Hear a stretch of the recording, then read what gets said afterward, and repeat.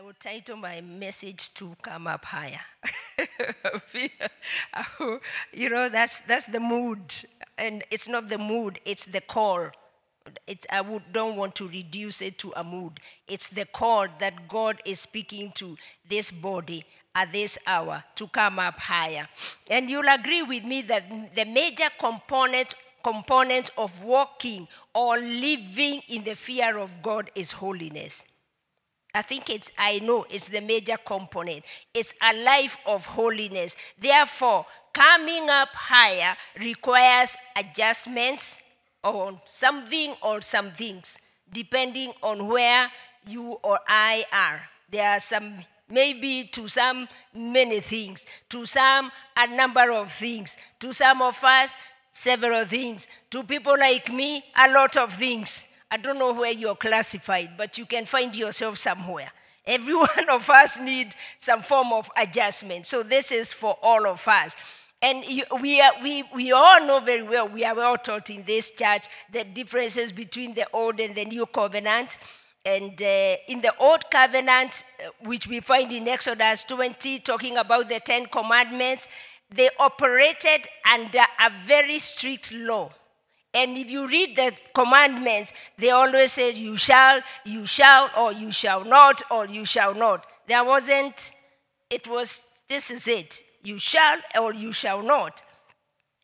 And whoever was found guilty faced the consequences, which usually involved sacrifices of all kinds, and some involved death.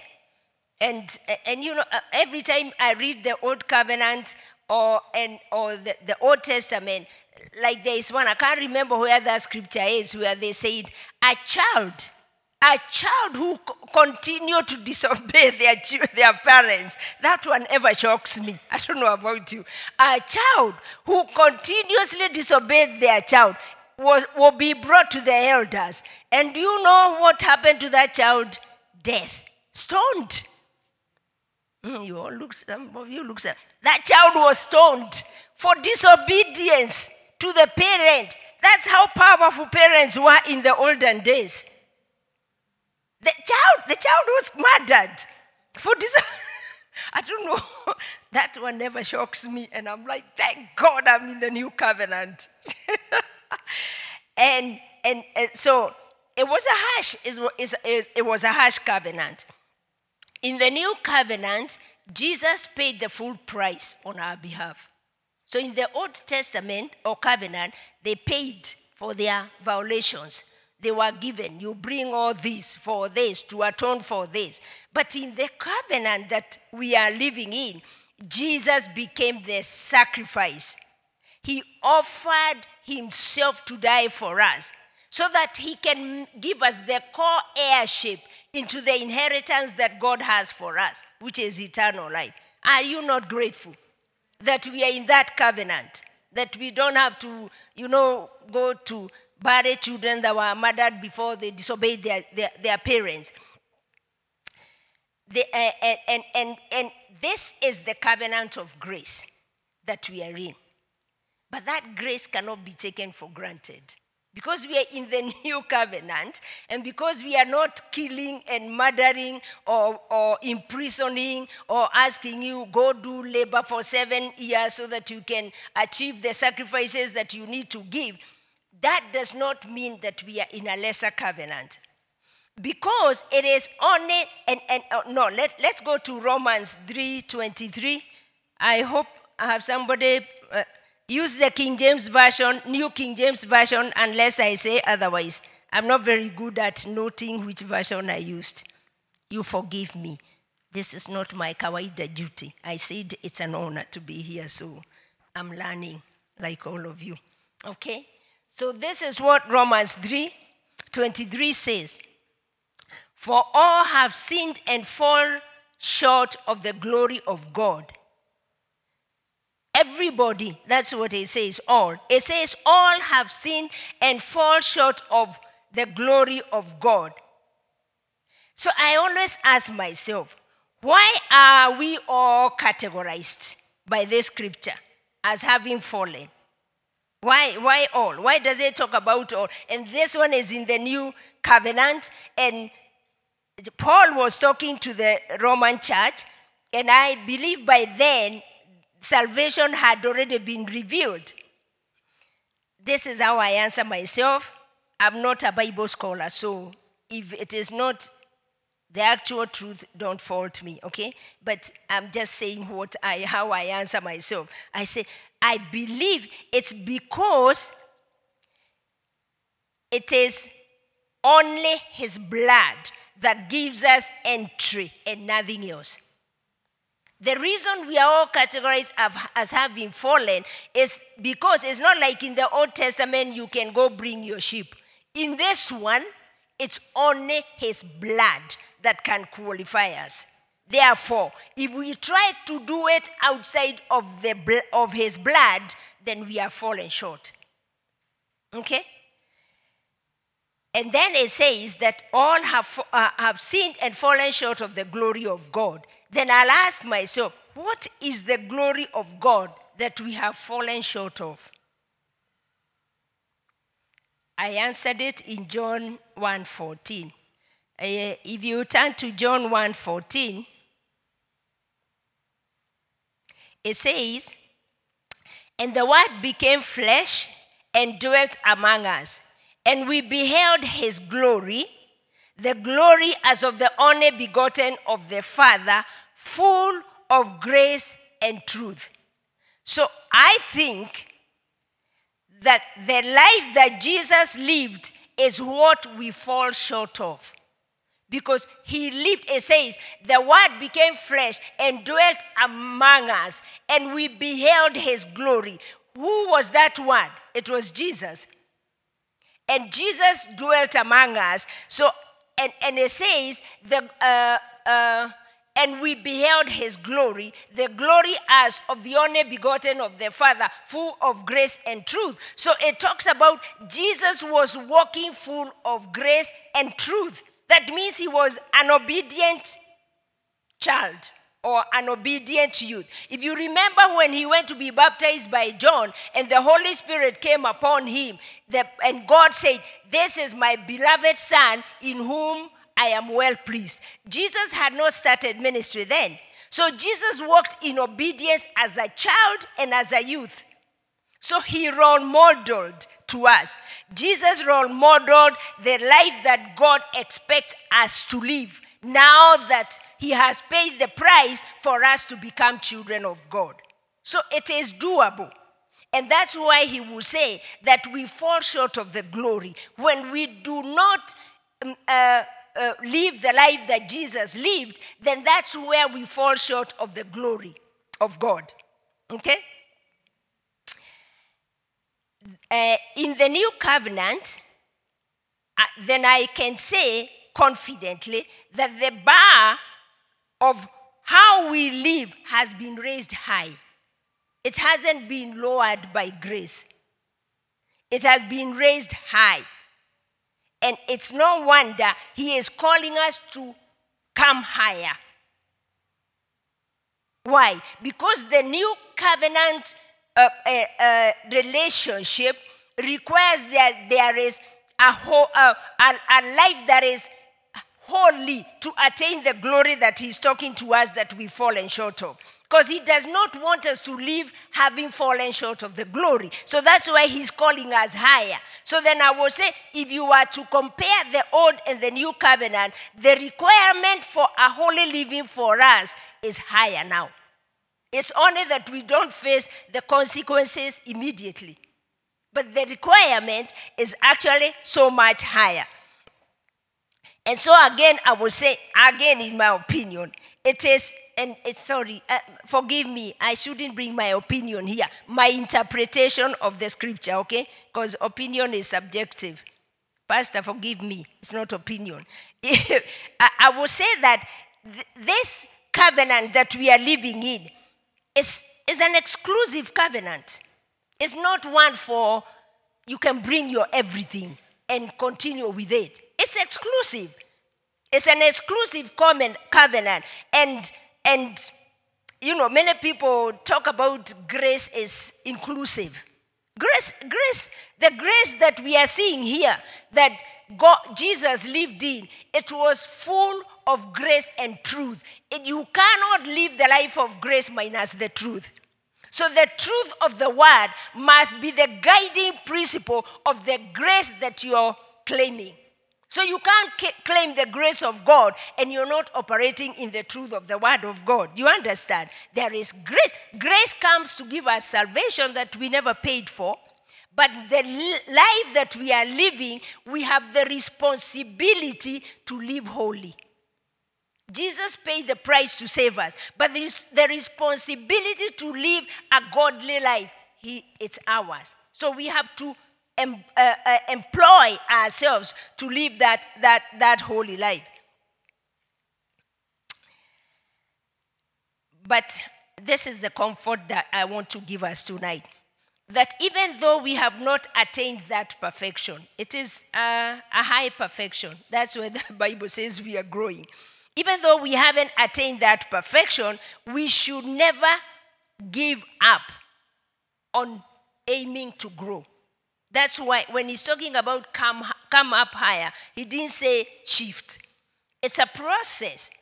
So we engage ourselves in moving forward so that we can be transformed day by day to become what he's asking us to become. So we never give up, nor do we stay content with the status quo and say, Mimi, nimefika hapa.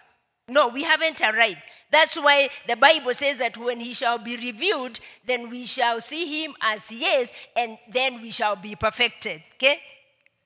So then we take comfort. This I always, every time I feel like I've fallen short or I ought to have gone so far by now and I should achieve so far by now, I take the comfort of knowing that at least I'm not where I was yesterday. I'm making progress. So I'm giving you the encouragement of let's not give up by saying, I've tried, it's difficult. Let's keep moving on. And the comfort I give myself is that even though God had the power and the ability to create the world in a bang, he chose to create it in 6 days. So that gives me the comfort of there is room for progressive growth. You understand? Because he could have just stood up and said one word and everything was created. But he did it progressively, and that gives me comfort to say that I may not have attained, but I'm reaching there. So turn with me to Philippians 3:12. I'll read in the... Yeah, let's read it in that version, then we can go to the Passion Translation. And this is what Philippians 3:12 says. Not that I have already attained or am already perfected, but I press on that I may lay hold of that for which Christ Jesus has also laid hold of me. At the cross, he laid hold of all that is mine. But as I am progressing on earth, Paul told the Philippians that even him, and you know Paul is one of the, I would say, the most effective of the disciples or of the preachers of that generation. I mean, he did miraculous, marvelous things. But look at him, and this is towards the end of his life. He is saying, not that I have already attained or am already perfected, but I press on, that I may lay hold of that for which Christ Jesus has also laid hold of me. Isn't that comforting? To know that even Paul was still pressing forward. So we keep pressing forward as we are aiming to come up higher. Can we read that in the Passion Translation, gentlemen? And I want to read all the way to verse 16 in the Passion Translation. And this is what it says. I admit that I haven't yet acquired the absolute fullness that I'm pursuing. So that means I'm not stand still. I'm pursuing. That means there's some effort I'm employing. There are things that I'm doing to help me obtain that fullness. But I run with passion into his abundance so that I may reach the purpose that Jesus Christ has called me to fulfill and wants me to discover. That means there are revelations that I need that will help me or undergird me to come higher. Because there is a discovery that will happen. But that discovery will not happen when I'm standing still. It will require me to engage with whatever things that I need to so that I can progress into what I'm looking for. I don't depend on my own strength. I really like that one. I don't have what it takes to go up higher. It says, I don't depend on my strength to accomplish this. However, I do have one compelling focus. This is where my strength would be. I don't have the strength, but I am focused. I'm intentional. I am purposeful. I'm not just sitting down and saying I'm unable because I don't have the strength. No, I have a compelling focus. I forget all the past as I fasten my heart to the future instead. That means I may have failed coming this far. I don't know if I'm the only one. But if I try to look at my life since I got born again, sometimes I like, oh God, and I'm still here. Oh God, and your mercies are still with me. Oh God, even there but this is what Paul was saying. Forget all those failures. Because if you look behind, you will not focus on where we are going. So he is saying, I forget all of the past as I fasten my heart to the future instead. Let's move on. And then this is the thing. Number one, I'm focused. Number two, I run straight. I am aware that there might come distractions. So I am intentional not to look aside to the distractions.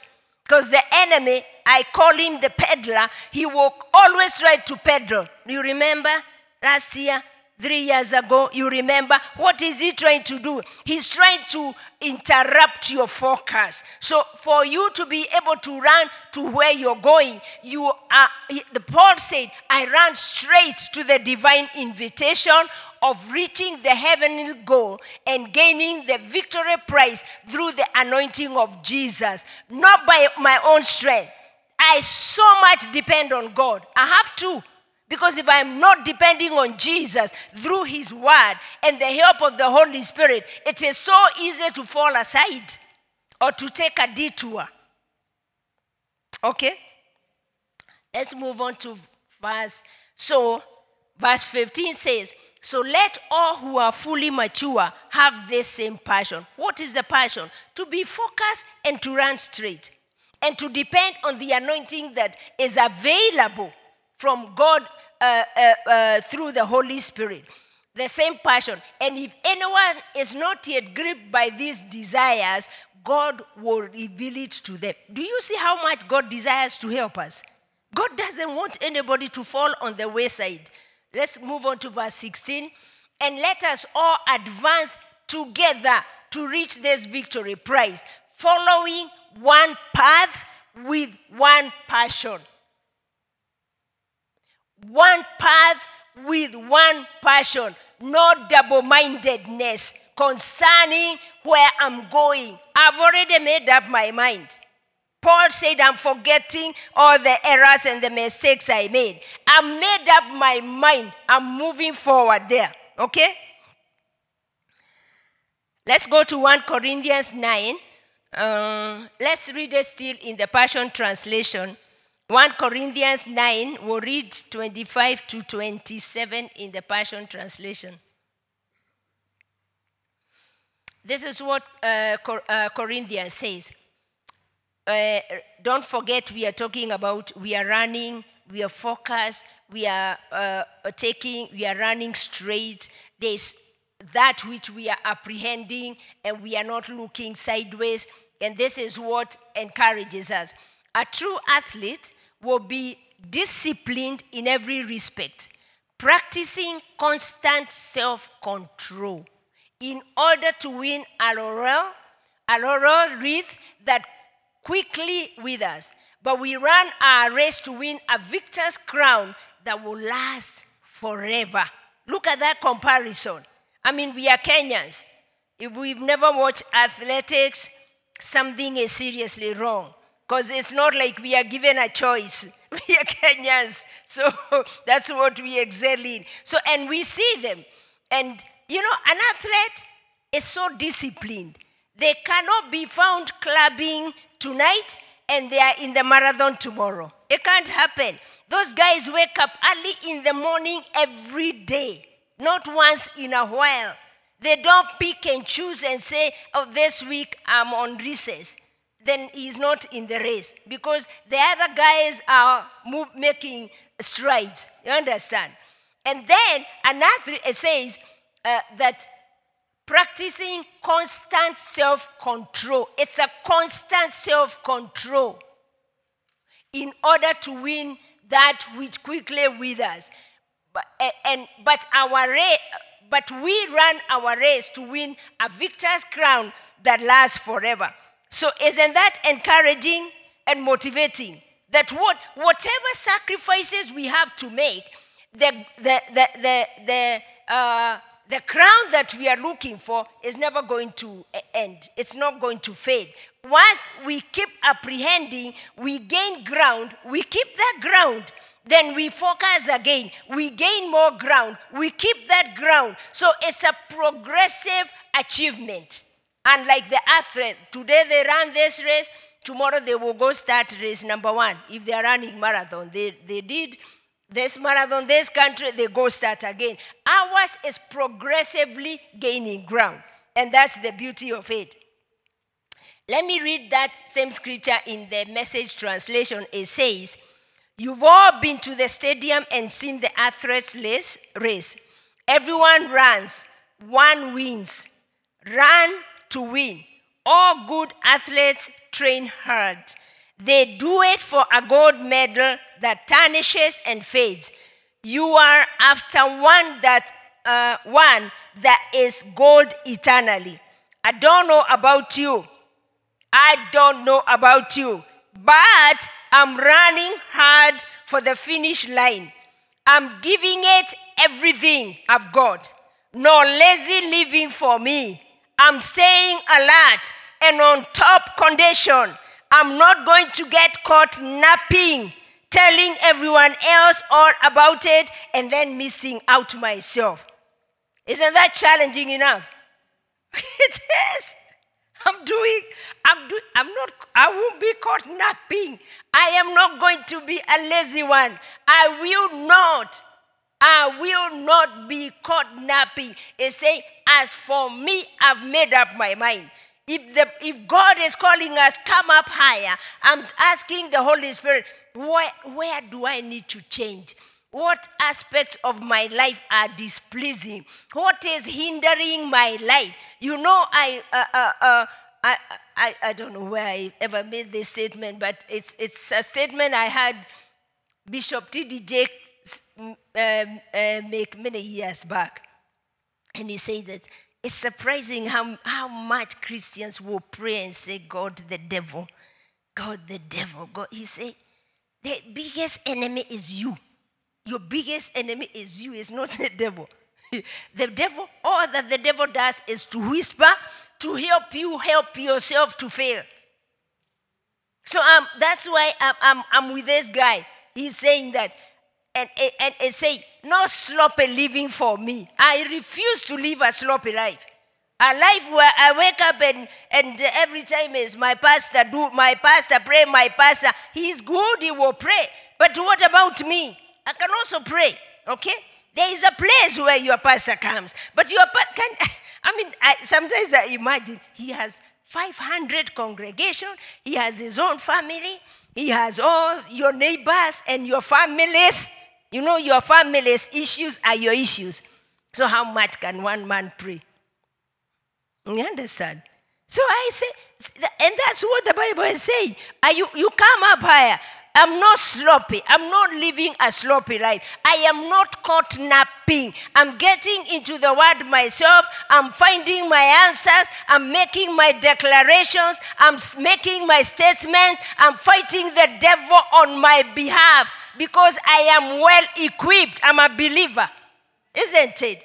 Yeah, so I'm coming up higher so that I become a soldier in the army as opposed to a civilian. You know, civilians, when issues become tight, the army is called to help the civilians. But we are soldiers, so we are supposed to be progressing in attaining ground and covering our territories so that we can help our civilians. Who are our civilians? The weak. Those who don't even know Christ, those who know Christ, but they are coming up. We call them coming up. They're coming up. The soldiers go into the forest so that they can clear the way for the others to come in, isn't it? Yeah. So we won't be found napping. We are coming up. And this is the thing. Jesus, let me see where I was. Yeah. So then it means I'm staying alert because the temptation is real and attractive. The temptation to detour is not a facade. It's real and it's very attractive. I was listening to some program, it's a Christian program somewhere, but maybe not a teaching, but yeah, maybe a teaching. But this person was quoting some numbers in America. And he is saying that since COVID hit, 20 million American Christians have backslided. Isn't that sad? 20 million. That's a whole country dropped out of just devil's challenges. We don't know about this thing. How come? You know, all those questioning. Those are what I'm calling the peddling of the enemy, lies to make you detour. You're wondering about the wrong thing. You're not focused on the real thing. The real thing is that there is a crown we are aiming at. And it doesn't matter what challenges come our way. When we stay focused and we are running like an athlete, we will not be detoured by all this. Amen. So we are staying alert because the temptation is real and it is very attractive. It's very attractive to make money the wrong way. It is, especially in such an economy. It is very attractive if you have stayed single like me for so long to say, who came along? It's okay, let's make it. It is attractive, but it comes at a bitter price. You understand? That's why we are saying we keep focus on Jesus. So we be on guard and we contend for holiness because holiness is not popular. If you want to live holy, you have to recognize it calls for sacrifice. Sometimes it will call for loneliness. But this is the thing. What loneliness? I encourage my people, my friends, and I keep telling them, I live alone, but I'm not lonely. Let nobody ever tell me I'm lonely. I'm not lonely. When you have Jesus, the angels, the host of angels, the Holy Spirit and God, what loneliness can you have? I mean, you read the Bible when you want. You put the music that you want. There's nobody contending for the program you want to watch. You eat what you want. If you don't want to eat, you don't eat. There's nobody saying, hakuna chakula huku. I mean, yeah, every kind of life is subjective. It's the way you want to view it. You understand? If you want to view it from the pessimist side, it will be pessimistic. If you view it from this side, God has offered us a good life. Each one of us has been offered a good life. So holiness may not be popular, but I choose it. I want it. I like it. I love it. I'll fight for it. I'll go all the way for it. Okay? Okay. So the motivation for pressing, so we are pressing forward. And the motivation for pressing to the finish line is to become like Jesus. Remember where we started? We say Jesus became the Word and dwelt among us. Okay? So he role modeled how we should live. So why are we pressing on? So that we can become like Jesus. Go with me to Romans 2:28 in the Passion Translation, please. Romans 8:28 to 29. This is what Romans says. Passion, yeah? Okay, I'll read my version. I think there are two versions of the Passion Translation. I find that interesting, but here we are. So it says, so we are convinced that every detail of our lives is continually woven together for good. For we are his lovers who have been called to fulfill his designed purpose. For he knew all about us before we were born, and he destined us from the beginning to share the likeness of his Son. This means the Son is the oldest amongst a vast family of brothers and sisters who will become just like me. What is the motivation of our pressing on towards victory? To become like Jesus. Why? Because we are his family. He already chose us and he predestined us. We belong to that big family. And you know when the scripture that says that we are members of one body. So why would I let down the body by choosing I don't want to do what is the requirement or the procedures that are required for this big family? Isn't it? When you think about it that way, you always remember that my choices don't only affect me. They affect others. I remember one time, many years, I was away, but I would come every year. And I have a brother that I love very much. And he was a chain smoker, really. And he was in so many problems. And I'm thinking, and this guy is smoking himself to cancer. And who will take up all this? So I talked to him and I said, by the way, what is this thing now?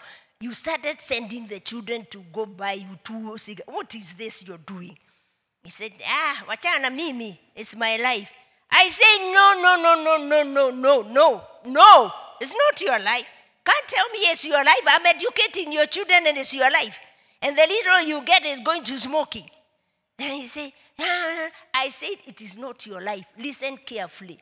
The day you will get sick, that's the day it stops to be your life. Because you can't help yourself. Who will help you? It's us. Sometimes I can be tough. I called his wife. I said, this thing that you have all accommodated here, I'm a Christian and I will not be giving my money to support this because I don't know how else he supports this. And I left. I was actually leaving that day. I left. So I left in a strife. Well, we were in a strife, but I wasn't in a strife. I was fighting for the truth because somebody has to stand up and fight for the truth. So I went. 2 weeks later, the wife sent me a message call. I called. He said, I can't thank you enough. I said, why?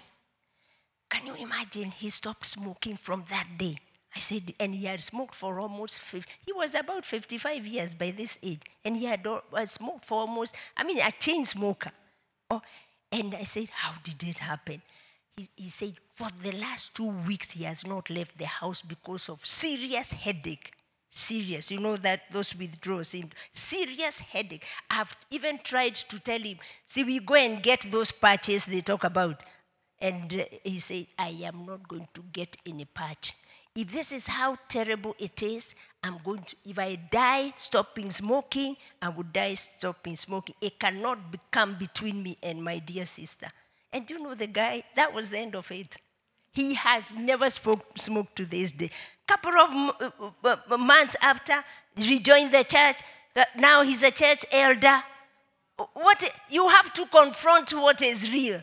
Because what is real is that there is an enemy who is coming subtly. He's not aiming at his money. He didn't have money. And thank God, now he's a comfortable guy. Because he stopped the vices and he went back to church. God bless him magnificently. So he doesn't need help. You understand? So I looked at it, I saw this is a drain chain. I'm not going to participate in a drain chain supporting the plan of the kingdom of darkness. You understand? So we have to be very intentional. So it says, for he knew all about us before we were born, and he destined us from the beginning to share the likeness of his son. This means the son is the oldest amongst a vast family. What was I fighting for? My family, my blood family, because I knew it was going to drain all of us. It's the same in our Christian fraternity. We are living well, not just for me. Because when I am not okay, the rest of the family is touched. Do you not hear them? How our Christo. And nobody names who are our Christo. But we are all bundled together when things go when things go wrong. We are all bundled together. So we want to fight for all of us together, isn't it? That's what that scripture is encouraging us. Jesus walked a disciplined life as a child. So if he did so as a child and as a youth, why not us? He didn't walk a disciplined life when he went into ministry. By the time he went into ministry, he had already gotten the accolade from his father and said, this is my beloved son. So we can do that, okay? And this is the beauty. Jesus is helping us. Those are the scriptures we are seeing. He's helping us along. We are not walking this on ourselves. The Romans 8:3, you can go up to verse 3 there. I'm not sure which version it is. Yeah. Okay, let me read. I think it's the New King James Version. It says, for what the law could not do, in that it was weak through the flesh, God did by sending his son in the likeness of sinful flesh. On account of sin, he condemned sin in the flesh. So I'm saying Jesus is helping us. What they could not achieve through the sacrifices of the law and the requirements of purify yourself and don't do this for 7 days, it became complicated. They couldn't do it. But see, what the law could not do, Jesus did. That means what we are being asked to do is a very simple thing. He's already done it. He was the atonement for the sacrifice. He's offered himself for us so that we can enter. Our job is just to enter and partake of what he has made available for us. So Jesus came to do what we couldn't do. And then he left us his Holy Spirit to continue helping us. So we are not without aid, aren't we? That's what we call the Holy Spirit, the comforter, the aid, the teacher, the supporter, the advocate. Whatever area you need him, he is available to help us and aid us as we are running this race and pressing toward the finish line. So as we purpose to fear and reverence his word, then sin lacks hold on us. It's easy to live a holy life. We just purpose. I'm purposeful on the life of the Spirit. I want to engage in the word and I want to obey the word. All that God requires us is that we know the word and we obey it. Because it's one thing to know, but it's another thing to know and to do. So the key thing is to know and to do. Philippians 2:13-15, Passion Translation. I'm picking these scriptures to show you how God has aided us. In the Passion Translation, it says that God will continually revitalize you. Isn't that good? Total makeover. Mm-hmm. God will continually revitalize you, implanting within you the passion to do what pleases him. He knows what he wants you to do, but he goes an extra mile. He revitalizes you and gives you the passion, the desire to do what he wants you to do. What's your excuse then? For then you will be seen as innocent. Am I in the same place? Yeah. You will be seen as innocent, faultless, and pure children of God, even though you live in the midst of a brutal and perverse culture. Are we living in the midst of a perverse culture? Oh, God, have mercy. It's gone beyond. I don't know how far it can go. Sometimes I'm like, what more can we see? Yeah, what more?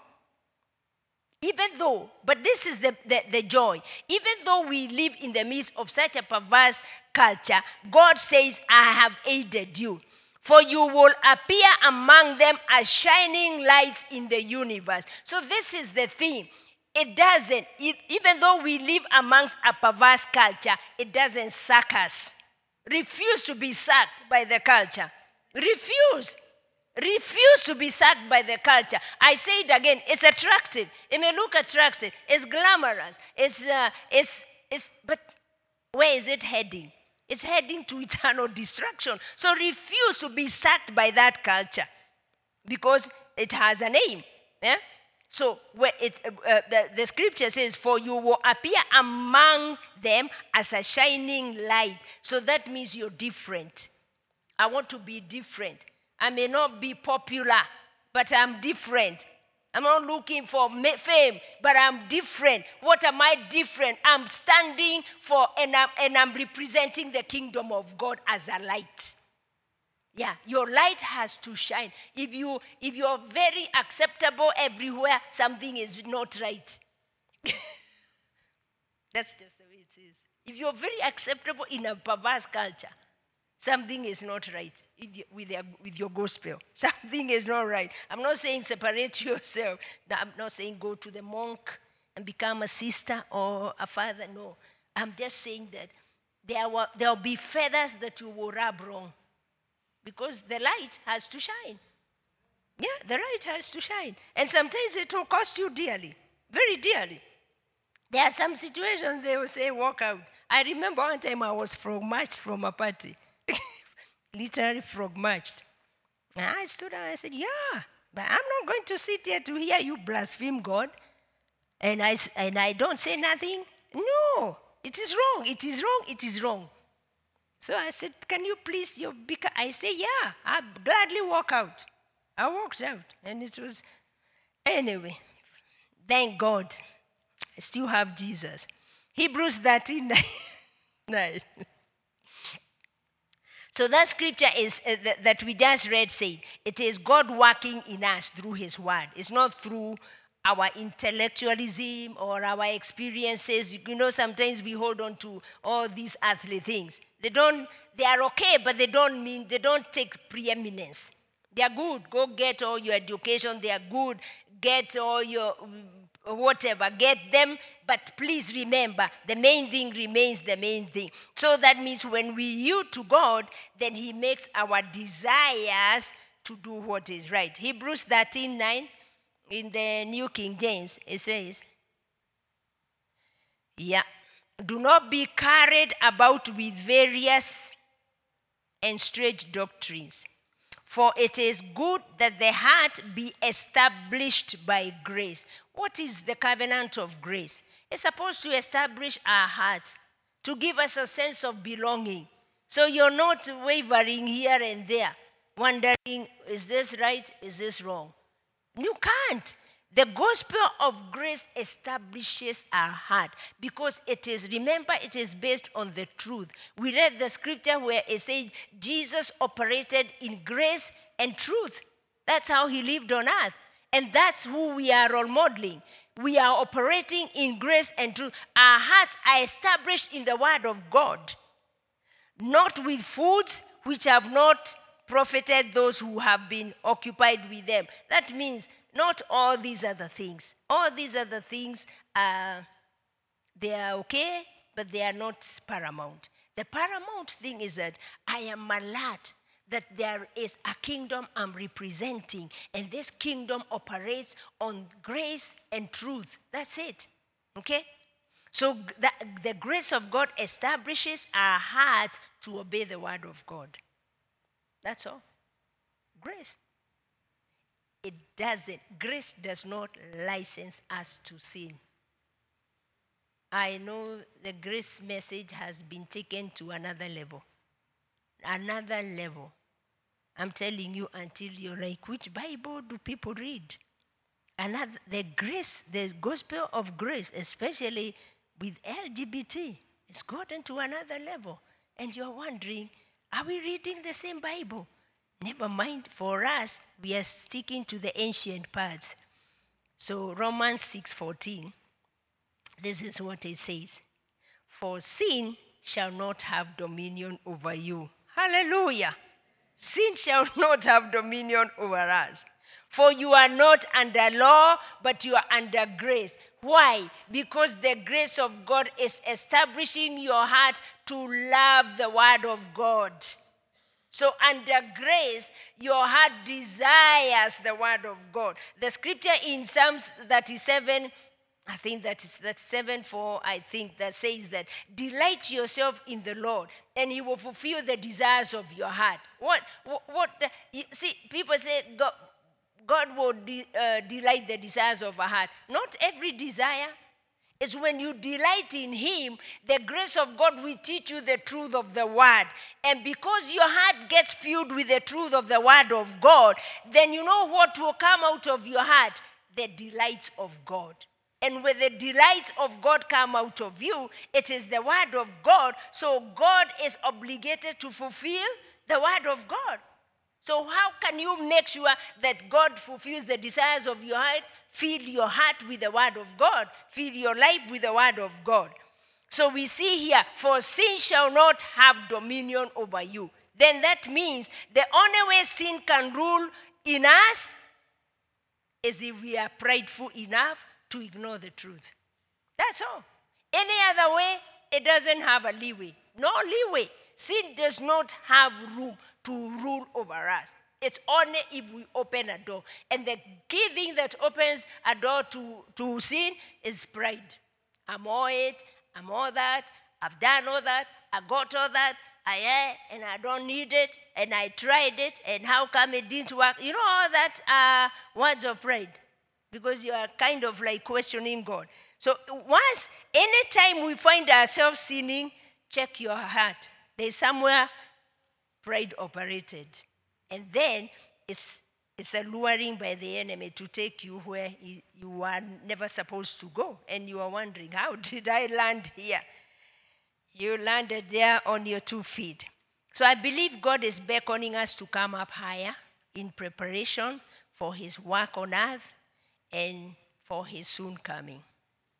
I believe He's soon coming. But before He comes, there's a lot of work that we need to do. So let's go to my final scripture in 1 John 2:28. 1 John 2:28.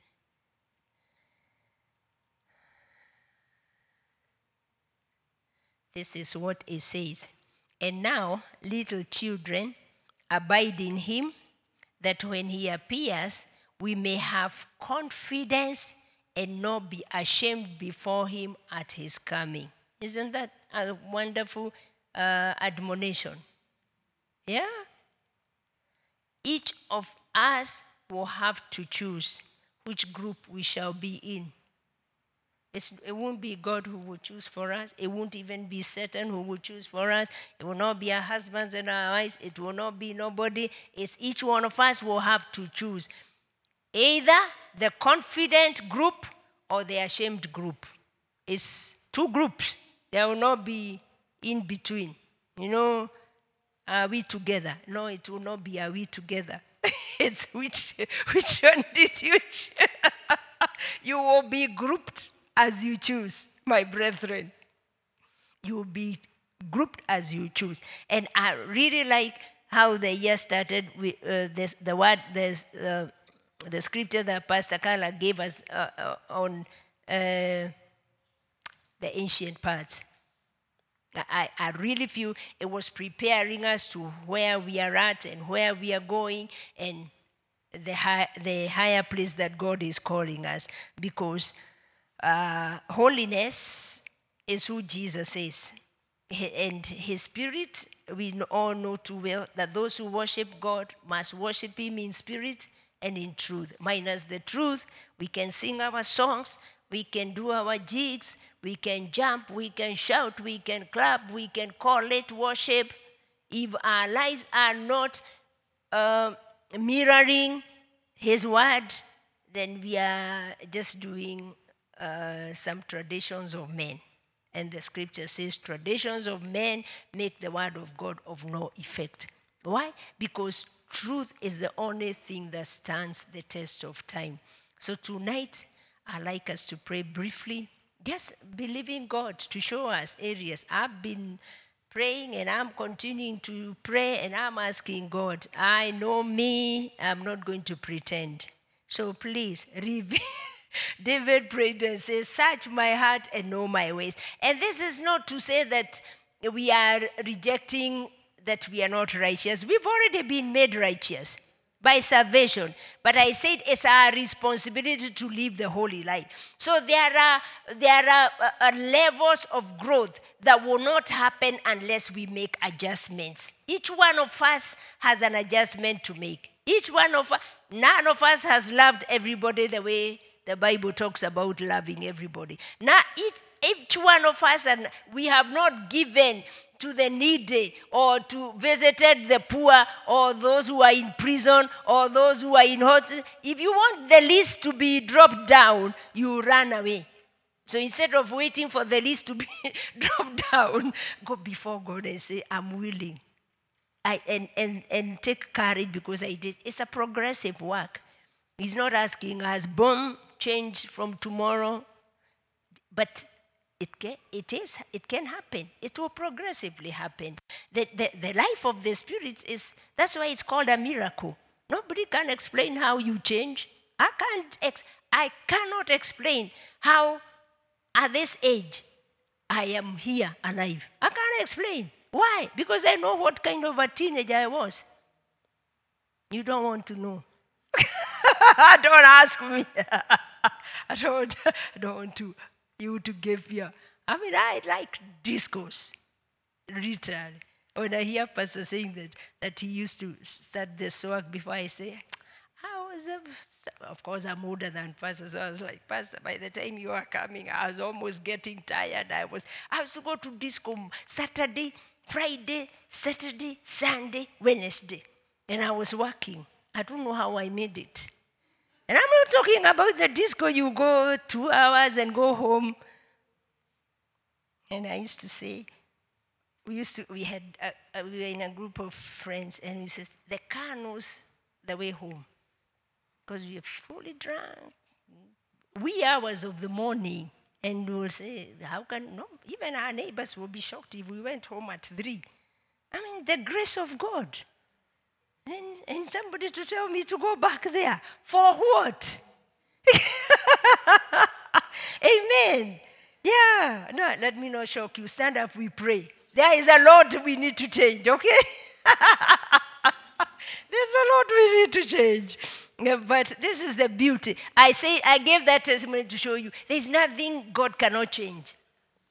There's nobody God cannot change. All he's looking for is a willing heart. A willing heart that says, all I want is you, Lord. All I want is you, Lord. Because outside of him, it's crumbling. Amen. Oh, Father, we thank you. Let me pray make this prayer. Then we pray in tongues and believe God just to help us. Father, we thank you for your word.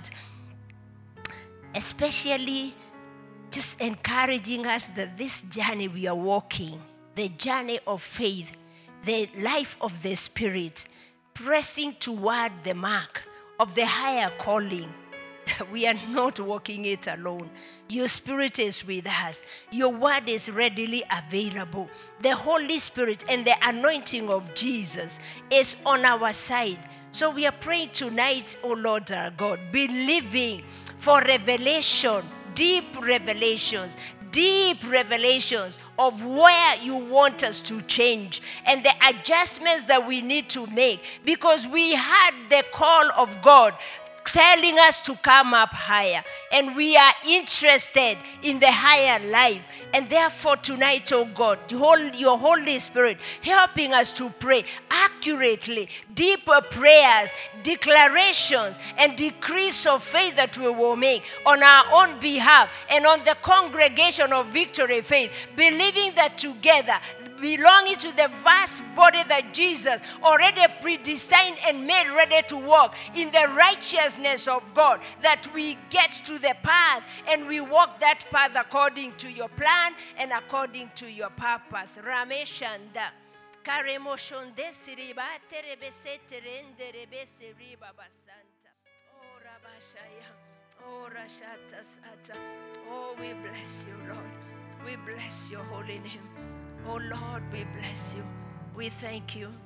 We honor your holy name tonight. Your presence with us, oh God, is too dear. It's too deep, oh Lord our God, to ignore. So we thank you for your presence with us, oh God. God, we want to go deeper. We want to go wider. We want to know you, Father, oh Lord. We desire deeper revelations of the life of the Spirit.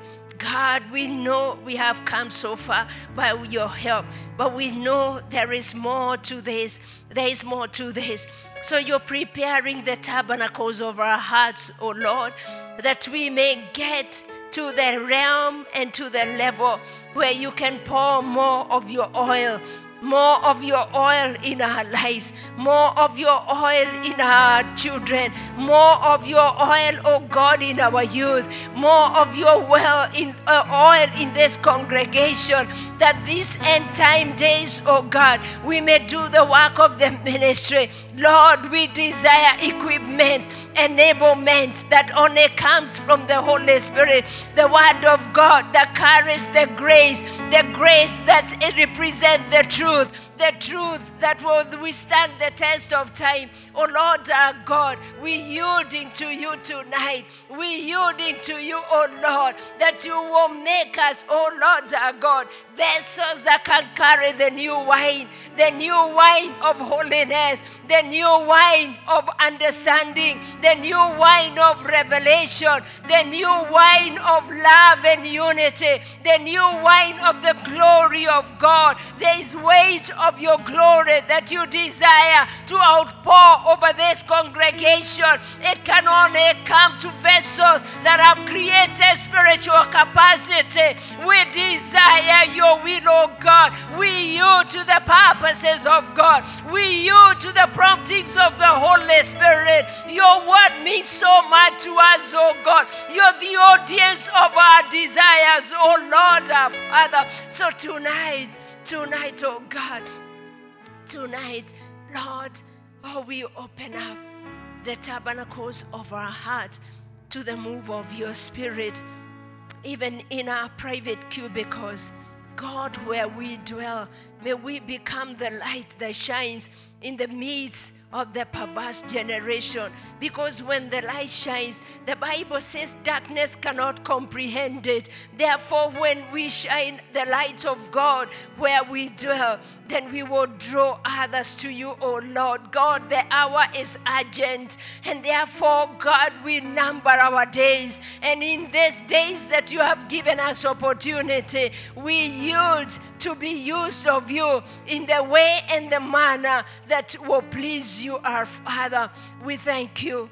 We thank you. We are those who have ears to hear. So we hear the voice of God from our pastor calling us to the fear of God, calling us to the life of reverence, calling us to the life of love, calling us to be a united body, calling us to forsake all that distracts and to focus on the cross of Jesus. The price is already paid. There is no more sacrifice. We are not amongst those who trample the blood or take the blood as common water. We value the blood of Jesus. We reverence what the blood has done in our lives. It has transformed our minds and our understanding that we can live and represent your kingdom wherever we find ourselves, oh God. So tonight, in the name of Jesus, the Bible says, let the weak say they are strong. and let the poor say they are rich. So tonight is our confession. We are strong in the Lord and in the power of His might. We are strong in the Word of God. We are those who love the Word of God. We treasure the Word of God. We value the voice of the Spirit of God. We confess we know the voice of our shepherd. We are not detoured by the voices of thieves and robbers. Oh, we are focused on Jesus. We confess tonight, oh Lord our God, that we are not lazy in the life of the Spirit. We are intentional. We are passionate.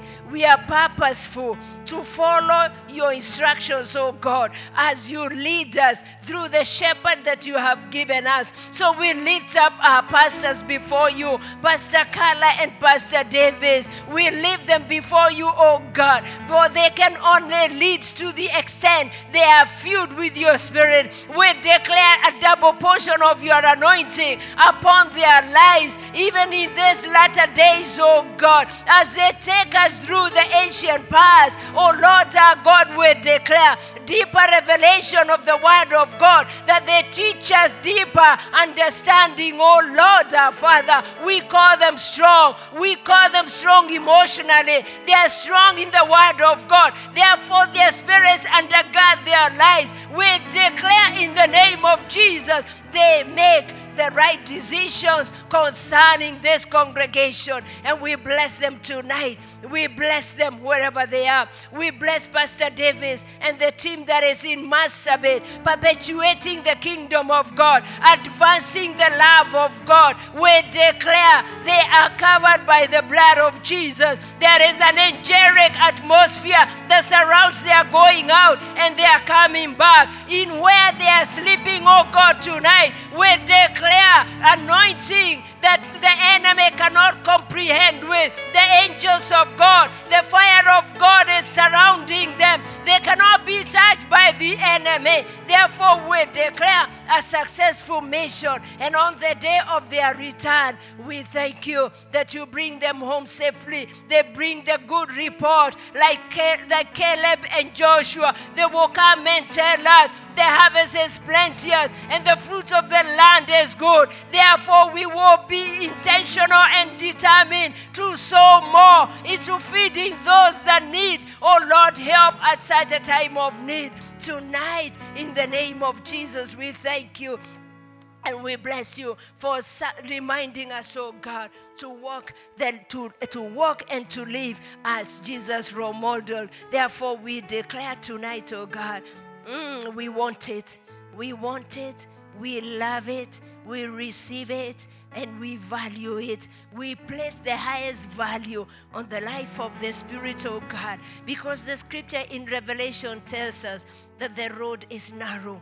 The road that is going to eternal life can only be traveled by those who are carrying no weight. Therefore, we declare the congregation of Victory Faith carries no weight. They don't carry grudges. They have no offenses. They do not gossip. They are not those, oh Lord, who are idlers. They have no lazy moments in the name of Jesus. They are not lured and attracted to the sin that may look attractive, but the end of it is destruction. So we declare this congregation is holy. We call it a holy congregation. They honor the Word of God. Their lives are separate. They are not interrupted and detoured by the kingdom of darkness. By faith we confess this congregation is rising higher. They are rising like an edifice because they make the Word of God the centerfold of their families. So we thank you, our God, for the deposits of your Spirit over this congregation. Each one of us, oh God, recognize how much we need you. And each one of us, oh God, recognize how much we need each other. So we build each other and we encourage each other. Paul told us never to forsake the gathering of the brethren, because in such gatherings, oh God, iron is sharpening iron. The weak are being given the strength of the word of the Lord. So we declare in the name of Jesus, strength in our supporting members, strength in our home churches, oh God. Strength in our care meetings in the name of Jesus. This is not the hour to draw back. This is the hour to intensify. We are those who intensify in our prayer time. But even at the beginning of the year, Pastor spoke and said that this house shall be called a house of prayer. We call Victory Faith a house of prayer. So we call people to prayer meetings, but above all, we call them to their private prayers, oh Lord our God. They are not those who are living carelessly. We call them, oh God, intentional people that live the life of prayer, because you are their audience, even in their private cubicles. They know that you are watching over them. The Bible says that your eye moves to and fro, and you're looking for anyone righteous, that you may show yourself faithful on their behalf. May your eyes find this congregation faithful, seeking you, faithfully loving you, faithfully serving you, faithfully supporting your work, oh God. And may their reward be as great in the name of Jesus. Tonight, we want to honor you, our Father, for your word and for your spirit building us up. The Bible says that if we agree with God, we shall be built up. Tonight, we thank you for what you have done in building our lives by the entrance of your word. It brings light and it gives understanding to the simple. Therefore, any simple areas of our lives, we subject you to the word of God. We subject ignorance to the word of God. We subject laziness to the word of God. We subject carelessness to the word of God. We subject pride and arrogance to the word of God. We subject all that is anti-God to the word of God, because the word of God is what transforms the life of a human being. The heart of a man is wickedly deceitful until the word of God enters and it transforms every faculty of our makeup. So tonight we declare we are strong, and we thank you for allowing the word of God to form the basis of our decision making. We are not lured by what is interesting, on what is popular. We are only focused on what the word of God admonishes us to do and to walk in and to speak about. So we declare that we are the brethren that love the word of God. And we thank you tonight, and we bless you. In Jesus' name we pray. Amen.